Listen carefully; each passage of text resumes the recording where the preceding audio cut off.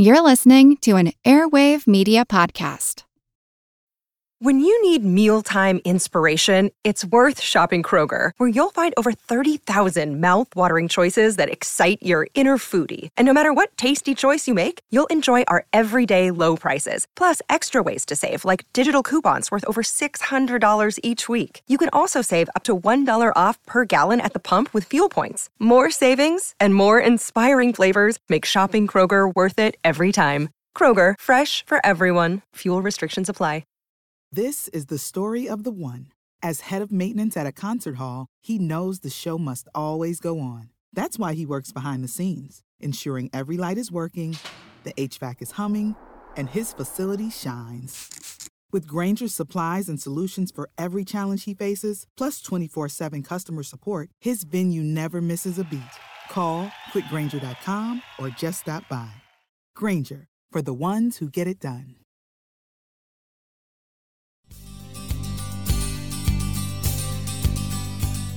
The following program comes to you in ear-popping, breathtaking, colorphonic, acousto-sensual 3D and wide-spectrum earmax. An experience that will change the future of radio broadcasting. It's Are We Alone? And I'm Seth Shostak. Hang on. 3D reverb off. Okay, I got it. I'm Molly Bentley. When James Cameron's film Avatar opened, it was to higher than high expectations. It promised to dazzle moviegoers with technical wizardry that would take them to another world. You're not in Kansas anymore. You're on Pandora. Breakthroughs in 3D which would put you square in the action. A fantastic fictional journey to the tropical jungle of the Earth-sized moon Pandora and a highly emotional involvement with its native inhabitants, the Na'vi. The movie has dazzled audiences, and not just special effects aficionados, but biologists, astrobiologists. Pandora's novel, living, thriving, lusciously evolved alien biosphere is just the sort of place biologist Keith Cowing would like to visit, and did briefly when he saw the film. Keith used to work at NASA, and he's now the editor of NASAWatch.com, a non-NASA website devoted to news and commentary on the agency, which is relevant, as you will hear, because Keith is critical of how NASA has reacted, or rather not reacted, to the film. Well, I'm a biologist, and I'm a stickler for detail, and when I came out of that film, I didn't want to. I felt that I'd been completely immersed in a world that had been meticulously contrived to look as if it was real. Well, can you give me some examples of something that amazed you then? Well, it baffled and amazed at the same time. I was just looking at the plants. I saw this on IMAX 3D the first time, so I was spoiled. But just the meticulous nature of how the fronds and the fern-like things were put together, how they undulated and responded to the breeze. I used to be a sign language interpreter, so I'm very big on looking at facial gestures. And the faces of the Na'vi, these constructed avatar-type people, were meticulous. I was getting messages from these computer-generated faces, and I've never experienced that before. All right. Well, now this story here is about a habitable world, a moon, actually, a big moon about the size of the Earth called Pandora. This world wasn't very far away, right? It's in the nearest other star system. Is that correct? That's my understanding. It's one of the two large sun-like stars in Alpha Centauri A, which is 4.3 light years from our sun. So if you're going to visit a star, it's about as close as you can possibly get. There's a small red star in that system, Proxima Centauri, which is a little bit closer, but it's a lot cooler. And you described the moon for people who haven't seen the film. It was a very appealing moon, was it not? This was a place you might want to go. Well, James Cameron said up front he wanted you to want to go there. It was verdant, luxurious, colorful. The bioluminescence apparently is a major theme of the biota on that world. So it was beautiful at night, it was beautiful at day. The creatures they created were cat-like with a beautiful blue skin, and they were svelte and athletic. So he clearly picked a biology, a theme, an approach that was attractive. There's also a storyline here, and the storyline concerns not whether Pandora could exist, but what would happen if we found it and went there. Yeah, okay, and I guess there's a backstory. I mean, why did we go there? Was it did a probe go there and suddenly discover this unobtainium, or was it a privately sponsored mission? I don't know. Would it put it past me that we would go find a world like this and mess it up? Yeah, we've done it to our planet. But there's a bit of an improbable aspect of this that you'd go all that way just to dig this stuff up. So I don't know the backstory, but I got to think that by going to this world and messing it up, you would almost, and it comes out in the movie, you would almost create a backlash of people who wanted to save it. Yeah, well, now, you mentioned that we went there to dig up this stuff, and it's called, rather surprisingly, unobtainium. It seems to me that was a lack of imagination there. But unobtainium, can you tell me anything about why we want unobtainium and why we have to go to Pandora to get it? As I understand it, it's a room temperature or just regular temperature superconductor.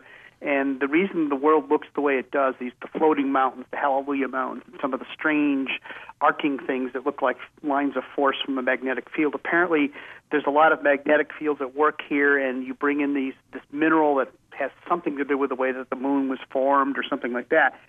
And it's responsible for some of the unique aspects of Pandora. But having room temperature superconductors, that's something that people are really trying to get right now. Whether it's economically feasible to haul that over interstellar distances, I don't know. I got to think that if you have the ability to go to a star in a very short period of time, you've already figured out not only room temperature superconductors, but other things as well. But, you don't want to get too much into it because that sort of ruins the story.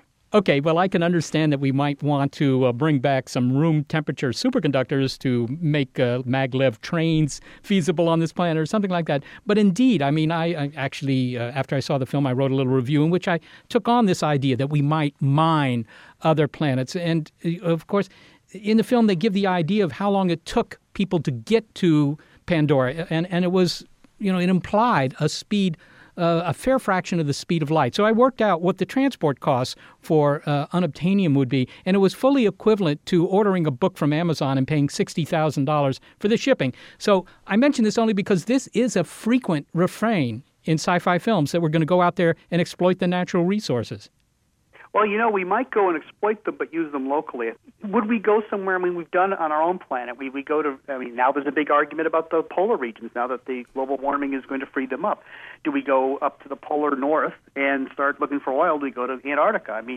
We don't really need too much temptation. The moment there's a chance to go dig something up, we tend to just go do it. So, would we do it over interstellar distances? You and I could sit here now and say, nah, but we don't know what this unobtainium stuff really is. It might be that sexy and desirable to actually want to do this. What about the inhabitants of Pandora, these blue guys? I think one of the British newspapers described the film as Dances with Smurfs. They appeal to you? Not appeal to you?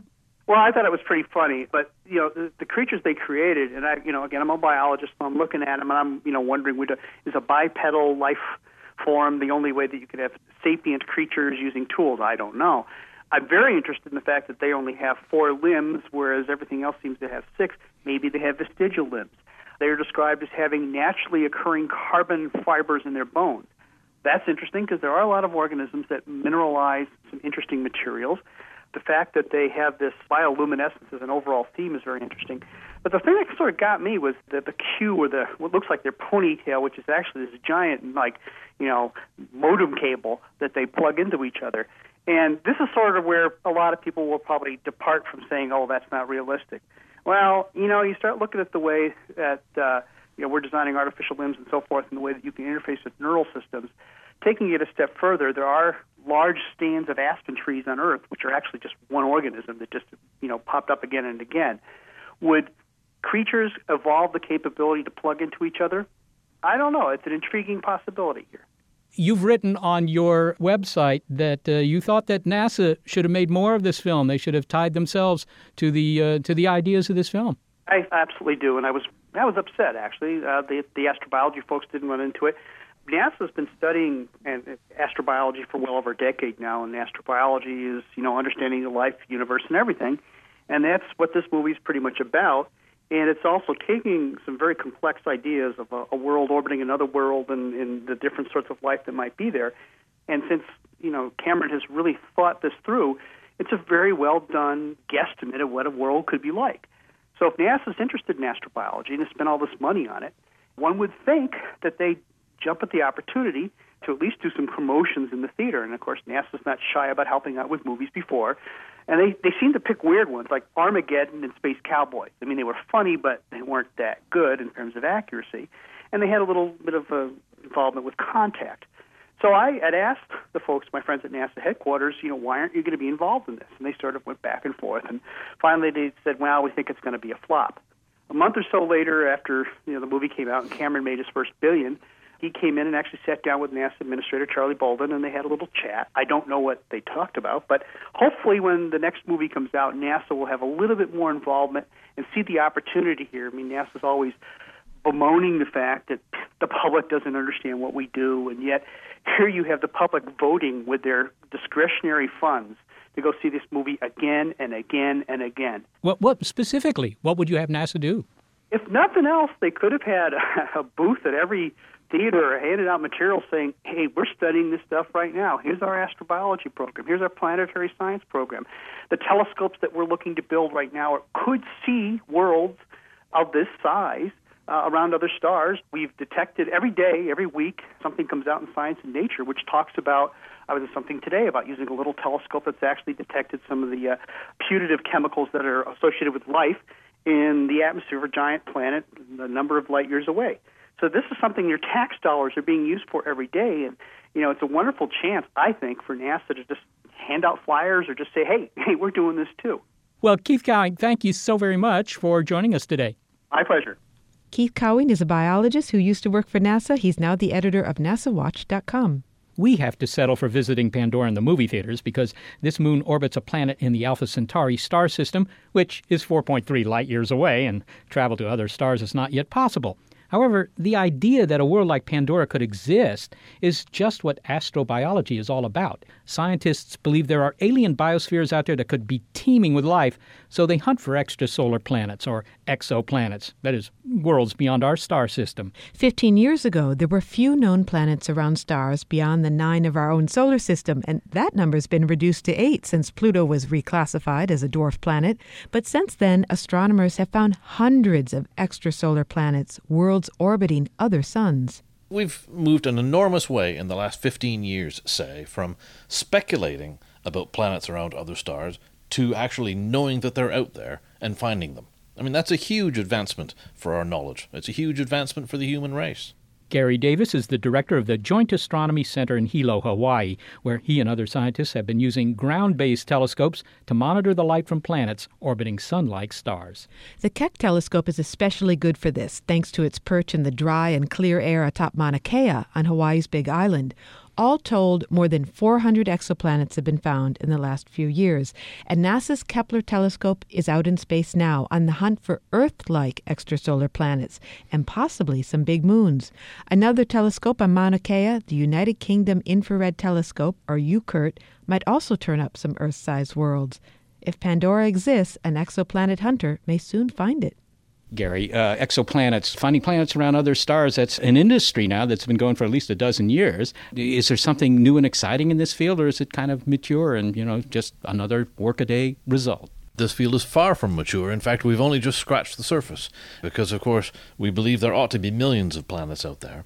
And so the emphasis is on developing new ways of finding them, if you like. But most of the planets, or at least a great fraction of them, are what are called, they're sort of like Jupiter. They're big, presumably gassy planets, the kind of planets that E.T. might not want to call home. Are those the kind of typical planets that the universe holds, or is there some reason to think that, we're not getting a very accurate sample? It's the latter, of course. We would call this a selection effect. And the reason it happens is the techniques that we've developed to find these planets so far are more sensitive to large planets, gas giant planets, as you describe, which happen to be very close to their host stars. And so it's no coincidence that, by and large, that's the type of planet we've found so far. Maybe you could just quickly outline for me how it is that you find a planet around another star. You don't actually see them. No, not at all, because planets are tiny and dark right next door to a star, which is large and bright. So it's a question of contrast. It's absolutely impossible to actually see them. So we have to detect these planets by indirect techniques. And the one that has been the most successful so far, we call the radial velocity technique. And basically what happens there is that when a planet goes around a star in its orbit, the star wobbles a little bit. And that happens just because of gravity. It happens with our own sun. As Jupiter goes round the sun, our own sun wobbles, only a tiny little bit. And so now we have the ability to look at other stars in the galaxy and look for that telltale wobble. And it's very difficult, it's very technically challenging to do that. But once we see that wobble, we infer that there must be a planet going around it which is producing that wobble. So this wobble technique, which I guess really just amounts to seeing the stars dance because they have planets around them, is great for finding the heavy-duty guys, the big dogs, but not the small dogs that might be the kind of worlds where ET might hang out. Kepler, of course, is going to be looking for planets that are the same size as Earth, and it's supposed to sort of, sweep up dozens of these things in the next 3 years. Where does that leave you guys with telescopes on the ground? Well, Kepler uses a different technique. You're absolutely right. It uses what we call the transit technique, and it will look for planets which pass across the face of the star. And so for a short period of time, the star gets a little bit dimmer. And that's been done from the ground as well. You can do that with small telescopes. The big advantage about Kepler, of course, is that being in space, it will find hundreds of these things, and it will look out at a field and just monitor these stars for years, looking for that telltale dimming sign. So Kepler is a useful addition to the arsenal. Right? It'll do different things than we've done from the ground. It will find a different type of planet, a different signature. But the key thing about Kepler is, great though it will be, it will find planets around stars which are actually quite a long way from us. Now, it'll be great because it'll find Earth-sized planets, and we haven't found any of those so far. So that's a step forward, but they're all an awfully long way away from us, and that's the way Kepler's been set up. So the next thing we want to do is to find Earth-sized planets around nearby stars, and that requires a different technique again. Is it secret? Can you tell me? Not at all. It's the wobble technique, basically. The wobble technique has been used on optical telescopes so far, and the stars we see with optical telescopes are, fairly large and bright, stars like our sun. And so it's not surprising when you're looking for planets, hoping to find planets like the Earth, you look around stars that are like our sun. That's a perfectly reasonable thing to do, right? But small planets like the Earth create a wobble in the star which is small. And so we're looking for really tiny wobbles now. And finding those tiny wobbles in big bright stars is difficult. The way to find them is to look at small, faint stars. Now, a planet the size of the Earth going around a small, faint star will produce a bigger wobble. And that's only because the star itself is lighter weight, right? Yeah, it's because the star is smaller. So that's the technique. We have to look at faint, small stars. Well, it's really difficult to do that with optical telescopes because they're small and they're faint, right? So the solution to this problem is to use an infrared telescope, and to use that same wobble technique, but to look in the infrared instead. So this is a type of light we can't see with our eyes, but it's where faint stars emit their light. So that's what we do with one of our telescopes here in Hawaii. It's called the United Kingdom Infrared Telescope. It does infrared astronomy. We look at faint stars all the time. So now what we're seeking to do, and we've applied for the funds to do this, is to build a new instrument which will take this technique that's been used with optical stars to look around these small faint stars, to look for the signs of telltale wobble there, and that will hopefully produce some Earth-mass planets around stars which are quite close to us. All right. Finally, Gary, surely after a dozen years of finding planets with this wobble technique, you must have some idea of how frequently a star will have an Earth-like world encircling it. Do you have any idea whatsoever? Well, all we have is theory. Because you say we've been doing this for 12 years, isn't that an awfully long time? But let's face it, we as a race have been wondering for centuries whether there are planets around other stars out there. And it's only 12 years ago that we learned that's true for the first time. This is a very exciting time for us. So the answer is no, I can't give you some idea of how many Earth-like worlds are out there. There might be lots of them, or they might be quite rare. We don't know, and that's why we have to go looking for them. Gary Davis, thank you so much for speaking with me. A pleasure. Gary Davis is the director of the Joint Astronomy Center in Hilo, Hawaii. Coming up, can we find a habitable planet? Sure. Can we visit one and explore it? Well, I don't know, maybe. But how about investing in extraterrestrial real estate? Timber! That's up for debate on Pave New Worlds. It's Are We Alone? Our bodies come in different shapes and sizes, so doesn't it make sense that our weight loss plans should too? That's the beauty of Noom. They build a personal plan that factors in dietary restrictions, medical issues, and other personal needs so your plan works for you. Noom doesn't restrict or shame when you want to treat yourself. Their flexible program focuses on progress instead of perfection. You don't have to give up carbs or anything. And with their daily lessons, you can learn something new about your food choices every day. After just a few days of using the app, I learned how to recognize cues for overeating and how to choose the right foods to feel full. Stay focused on what's important to you with Noom's psychology and biology-based approach. Sign up for your trial today at Noom.com. That's Noom.com. And check out Noom's first ever cookbook, The Noom Kitchen, for 100 healthy and delicious recipes to promote better living. Available to buy now wherever books are sold.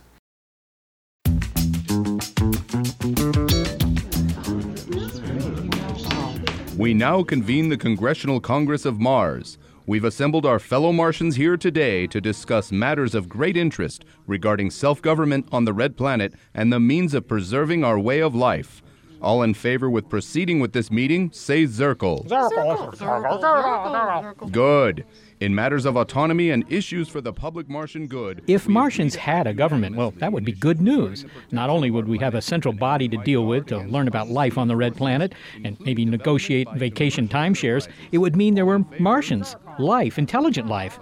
But, alas, there is no Martian government and no Martians, at least none that we found so far. So the planet is ours for the taking, right? I mean, what's to stop us? As humans move further into space, it's a real question. What is our ethical obligation to Mars or any planet, living or not? What kind of visitors do we want to be when we or our robots set foot on alien worlds, as some have done already? Like visitors to Antarctica expected to tread carefully on the fragile environment, or like the frontiersmen and women on the shores of 17th century North America with axes and plows in hand? Exploit or explore? Catherine Denning, you're an anthropologist who has spent a lot of time thinking about our interactions with putative aliens. What's the situation with going to Mars, for instance? Is it finders keepers? Is possession 9 points of the law? Or do we have the right to colonize the Red Planet? Well, the first thing you need to do is ask the Martians. Assuming that they can't or won't talk, then what we need to do is refer that to humanity. What are our responsibilities to other worlds with life? What are our responsibilities to different forms of life? And we have to be prepared for the fact that people will have different opinions about that. And we can see that in the arguments about common resources here on Earth. Well, give me an example. I mean, where do we do this on Earth? Sure. Okay. So classic examples would be things that we designate as the common heritage of humanity under, say, the World Heritage Act of the UN. And that includes all things like parks, special World Heritage zones that have been designated as protected zones that should be preserved for all humanity. Similarly, some archaeological sites are like that. And the idea behind that is that they should belong to no one in particular and everyone in general, and that we should all have a say in what happens to them, and they should have some kind of protection from development, and they should have some kind of protection from private commercial interests. Now, in one way, it's a beautiful theory. It tends not to work that way in practice, though. When we're looking at the case of Mars, then, and, should we colonize? Do we have that right? All of these things. Some will say first come, first served. Some will say save it. And some will say pave it. I think of Antarctica in these connections because there's a piece of relatively newly discovered real estate, and they've decided that it really doesn't belong to everyone. I don't think everyone agrees with that, actually. I think the British feel that they do own parts of it because they explored it 100 years ago. But nonetheless, and consequently, they haven't opened it up to condo development or whatever. They haven't paved it over. But if they were to find some valuable, let's say oil in Antarctica, wouldn't the picture change rather quickly? Or would people still adhere to these international agreements? Well, indeed. As soon as you have a resource that can be exploited, and as soon as there's money to be made, and as soon as private corporations have the means by which to do that, or governments, then that's precisely when you get into battles over territory. And it's actually, these things lead to war. They lead to all kinds of unpleasant consequences. Well, we've been approaching this in terms of what we should do, we being all of humanity. Okay. Now, you alluded to the possibility that maybe we should ask the Martians. After all, they were on the planet for a lot longer than we will be. And consequently, the question arises, do they have some sort of rights, the fact that they're there, the fact that it is their planet, they evolved there, and so forth and so on? Or do we say, hey, look, in the end, they're just microbes, and I don't worry about the rights of microbes on a piece of property I buy that I want to put a high-rise on? So, I mean, we've got the intertwining of two different things, the rights of life and property rights. Because remember as well, in some traditions, you actually can't own land. You can't own property because it is not there to be owned. Humans do not have that kind of jurisdiction. Well, that was the view of the Native Americans here, North America, right? Some. I would actually hesitate to generalize in that way. But actually, it was a common viewpoint prior to a movement in medieval Europe referred to as enclosure. There was a time when most property was simply held in common. But then part of the basis for the capitalist revolution was the idea that as soon as you invest your labor into something, you own it. And that was an absolutely key revolution. And that has not occurred in all cultures. It has not occurred in all times. So again, we're kind of coming straight up against something that is naturalized to us today in the West. For example, we assume, yes, most land you can own. Most creatures, you have some kind of unquestioned right to do with more or less as you please. I mean, we have some rules about, the ethical treatment of animals as in labs, as pets. Generally, we take for granted our right to make those decisions, whereas they don't have the right to make those decisions about us.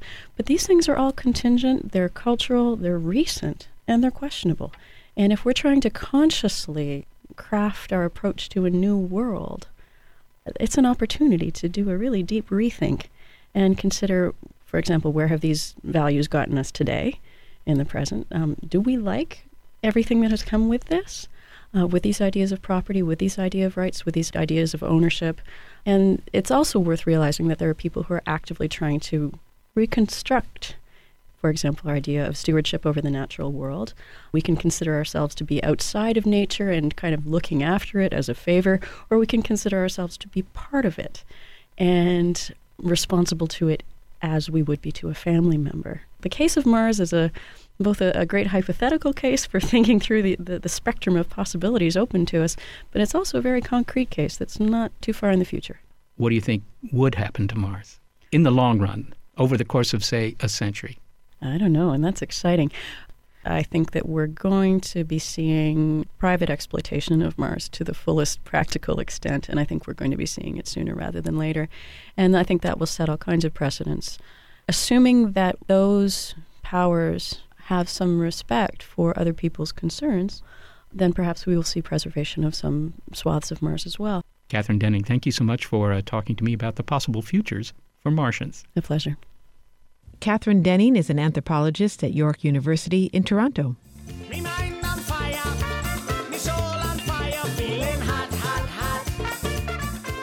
Not all alien worlds are like Pandora, lush, teeming with life, sporting a temperate clime. In fact, even though scientists suspect that such habitable worlds are out there, the only truly habitable planet we know about so far is Earth. And Earth is habitable now, even though a lot of people are worried about its future. We only have to look around to see what happens when climates go berserk. Hot and steamy Venus, for instance, endures the mother of all greenhouse effects.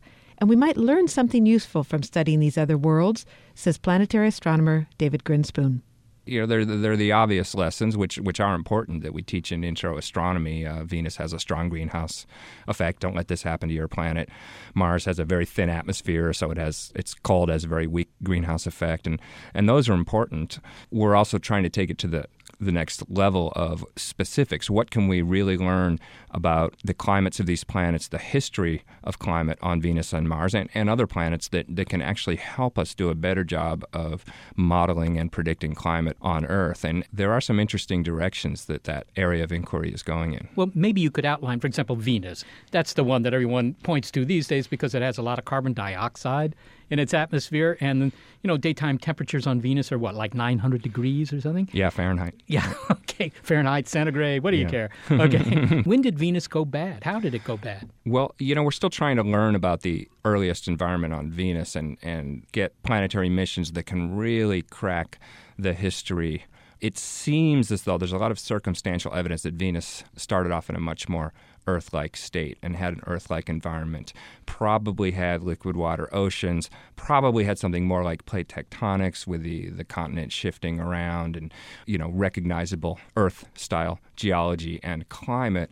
And then there was, what we call the runaway greenhouse, where there's this feedback between evaporation of water because Venus is closer to the sun, which makes a lot of water vapor in the atmosphere. Water vapor, of course, is a greenhouse gas, and that makes it hotter, which makes more evaporation, and then the whole thing runs away, and the oceans boil, and the hydrogen from that water kind of drifts off into space. And this wasn't during recorded history. No. This is ancient, and in fact, we only have circumstantial evidence. It's very hard to know the early history of Venus because the surface isn't that old. There's been a lot of geological activity. The surface we see on Venus, and I say see with radar and so forth because it's very hard to see the surface of Venus through the clouds. But the surface that we have imaged doesn't go back to this ancient epoch. So we see some clues in the atmosphere, and there's a lot of heavy hydrogen, which means the light hydrogen has escaped and things like that point in this direction. And we know that the sun has been getting hotter, and it started off a lot cooler. So we have reason to believe that Venus had this early Earth-like state, and we're still trying to piece together the history of how Venus got from that, to us, benign state to the incredibly hot and dry state that it's in today. And, we have a scenario. We have physics and climatology explanations that make sense, but we don't have enough evidence to be sure that we've got it right yet, and that's why these missions are so important. But you've talked about how this might be applied to our own situation here on Earth. Obviously, the Earth isn't about to get closer to the sun. Are we in any danger of this kind of runaway greenhouse effect? It sounds to me like those are really different stories, Venus and Earth. What can we learn from Venus that we really could use here? Yeah, well, the more sort of abstract but very interesting threat is that in the long run, Earth probably will go the way of Venus. The sun has gotten hotter and will continue to get hot, and in the long run, Venus is probably a picture of the fate of the Earth. How far off is that?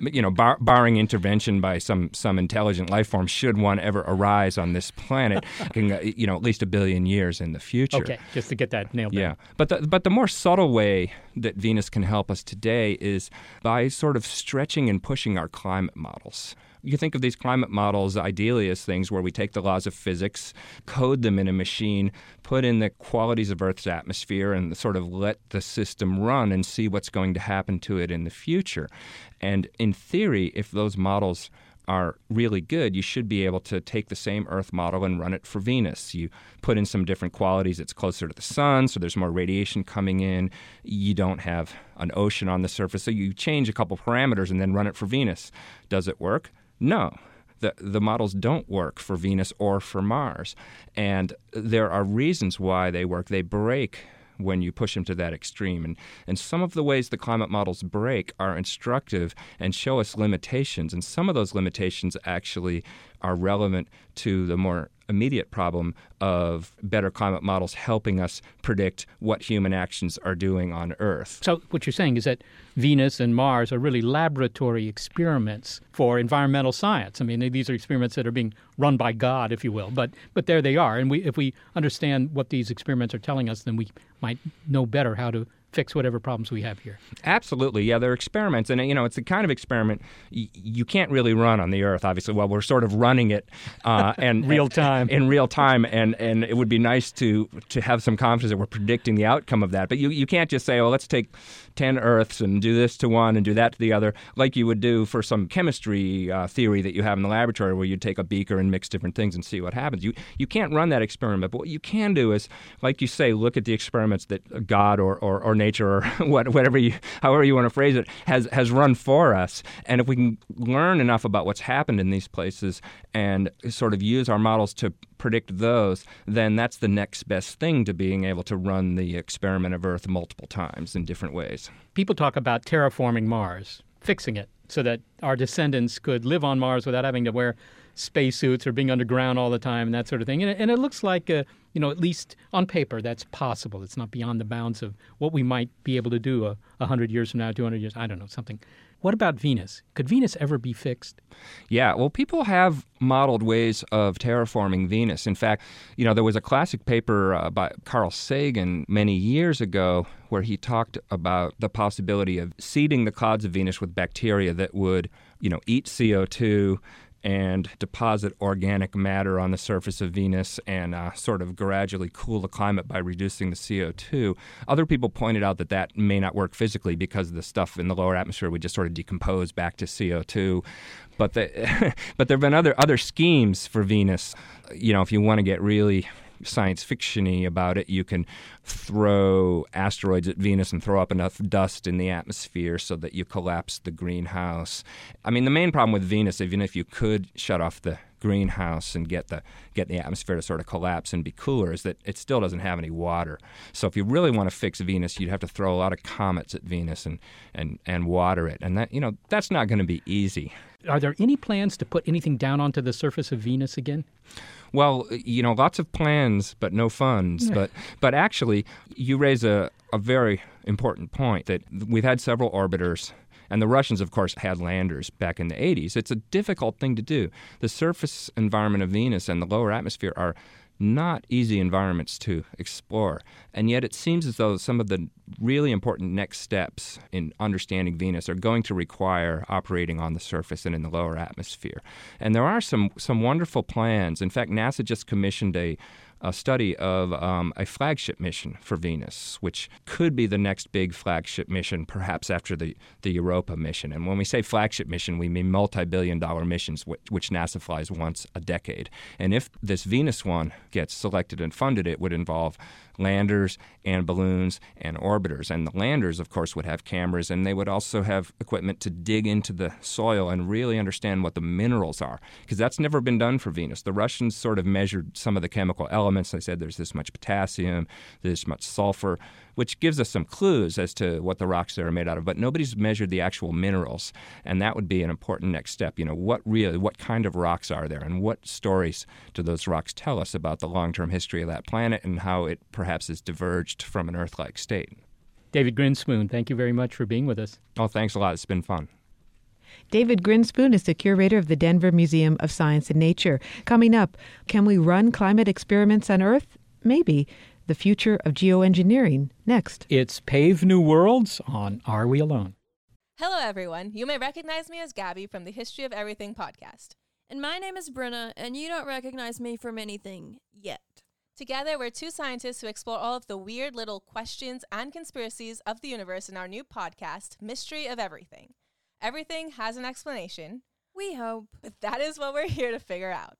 We will dive into the science behind many popular conspiracy theories, such as vaccines causing autism, flat Earth theory, and was the moon landing fake? And if so, why the heck would anyone even do that?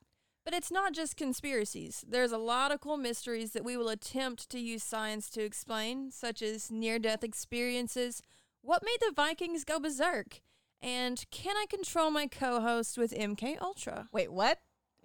Anyway, make sure to check out the Mystery of Everything podcast everywhere where you find your podcasts.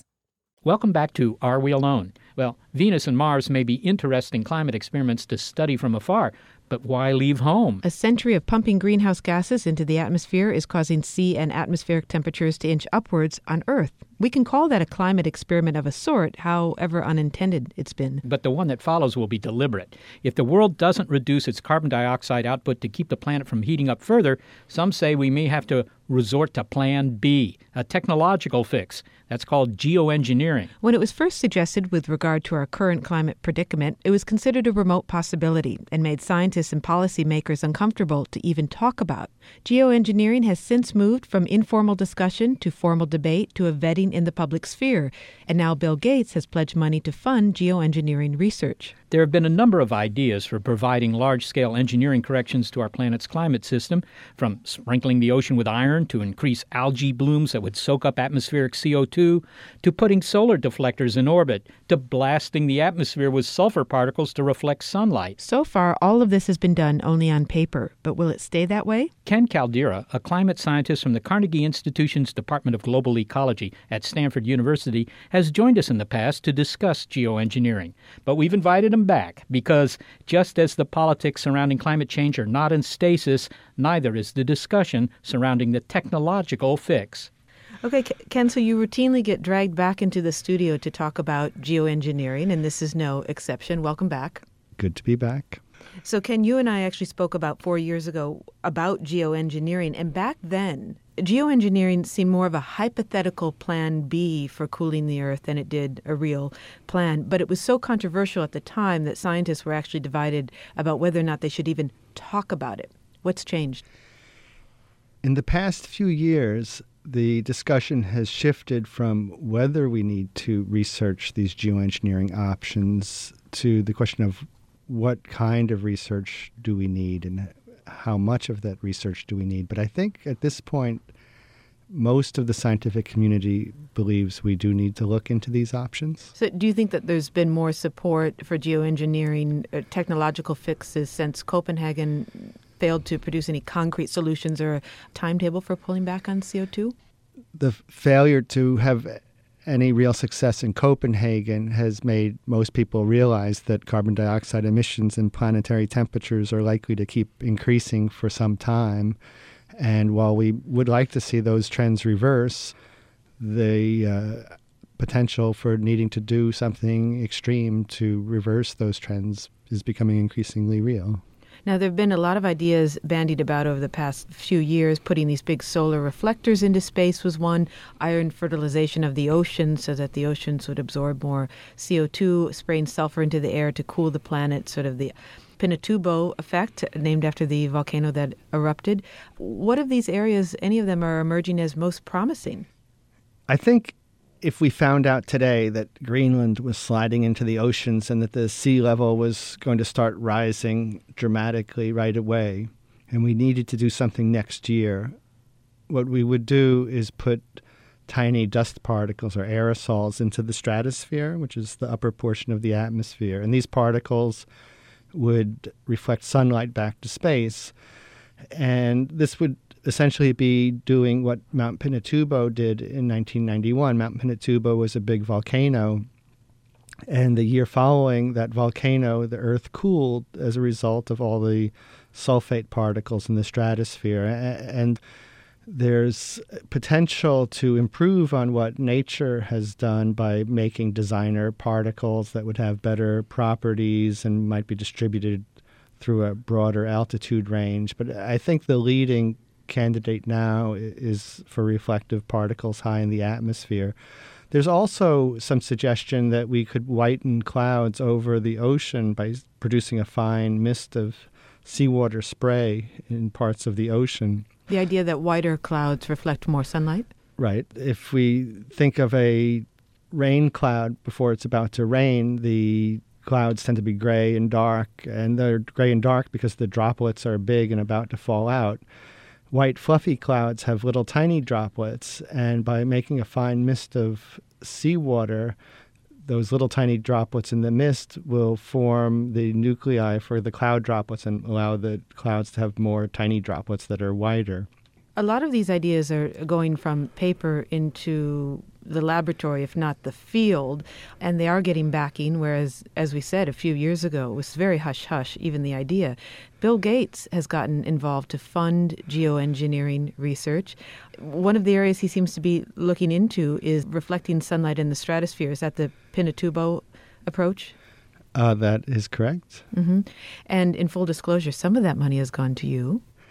Yes, I'm getting support indirectly, I should say, through funds that were donated by Bill Gates. And that's supporting about 3 postdocs for my group and as well as some computer time. Why is he interested in this, in supporting geoengineering research? The postdocs that he's supporting are working on a whole bunch of climate issues and energy issues, and geoengineering is one of them. And I think Bill Gates can only speak for himself, but I think he's interested in a broad range of options that could reduce risk from climate change. As I understand his position, he would like us to see us reduce our carbon dioxide emissions to zero. But that said, while we'd like to see emissions ramp down as quickly as possible, in every scenario considered by the Intergovernmental Panel on Climate Change, even with the scenarios where emissions are reduced, because of the time lags in the system, the planet continues to warm throughout the century. And so despite our best efforts to reduce emissions, we might find ourselves in a situation where climate change becomes intolerable, and we need to look at ways that we might be able to reduce that risk. And so these geoengineering options are not a substitute for emissions reduction, but rather to try to reduce risk while we're reducing emissions. Now, it sounds like in this case, the money of Bill Gates is going into research, and there is a lot of research in geoengineering right now. But at what point, how far can you go in studying geoengineering without testing it? At some point, there need to be tests, and the question are, which tests do you undertake, and at what scale? There are at least two types of tests. There are tests that test sort of engineering hardware or develop process understanding. And these are small tests that are not designed to actually produce climate change. Can you give me an example? Oh, let's say you want to design a nozzle that will make this sea spray to whiten the clouds, that you might want to go out and test the nozzle out in the ocean and see whether the nozzle works. So you're not trying something bigger than what's on my garden hose. This would be a little bit finer spray that's what's on your garden hose, but maybe not be all that much bigger. But the idea is that you're testing hardware, or to continue down this path, the question of the physics, if you made a fine spray, what would that do to marine clouds? You might study that on the scale of one cloud, and there wouldn't be any real large-scale or long-term climate change. And so there's one range of tests that are really testing processes or devices at a small scale. The other kind of test would actually affect climate. And that sort of test, we've done some calculations that suggest that in order to really make a detectable effect on climate, that the test itself would have to be, say, at least 10% of a full-scale deployment and continued for many decades. And the reason is this, that there's natural variability in the climate system. One year is warmer or cooler than the next, and there's a drought in one place and not a drought in another place each year. And so if you do a small test and you don't know what was resulted from your test and what was a result of natural climate variability.